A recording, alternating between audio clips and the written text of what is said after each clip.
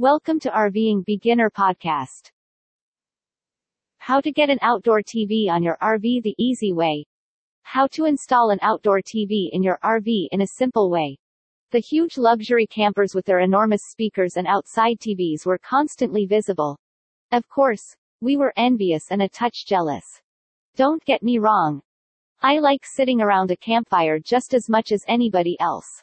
However, it was always exciting to see another family enjoying Star Wars beneath the sky.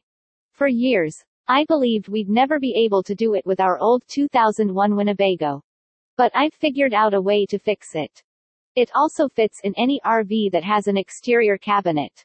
It also doesn't need a strangely shaped outside cabinet to function. It's also really simple and inexpensive. For less than $40, I was able to do this project in 2 hours. Enough with the chit-chat. Let's get this party started so we can see Star Wars later tonight. Step 1. Gather your materials. A third, planks of wood. We found this fantastic carpet that completely matched the inside of our cabinets. Adhesive spray. There's a television. We just utilized a 32-year-old computer we happen to have sitting around. If you don't already have one, here's a decent deal on a TV. Screws.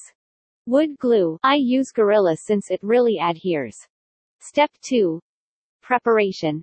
You should look for an outdoor cabinet that meets your requirements. It should be on the right side of your coach and large enough to accommodate your TV laying down. We were also fortunate enough to have electricity and cable already installed in an outside cabinet. If you don't have it, you'll need to install a power outlet. You can always see movies if you don't have cable. You'll also need a table to place your TV on. If you don't have one, you can just place it on the floor. We were fortunate because our bus already had a pull-out table.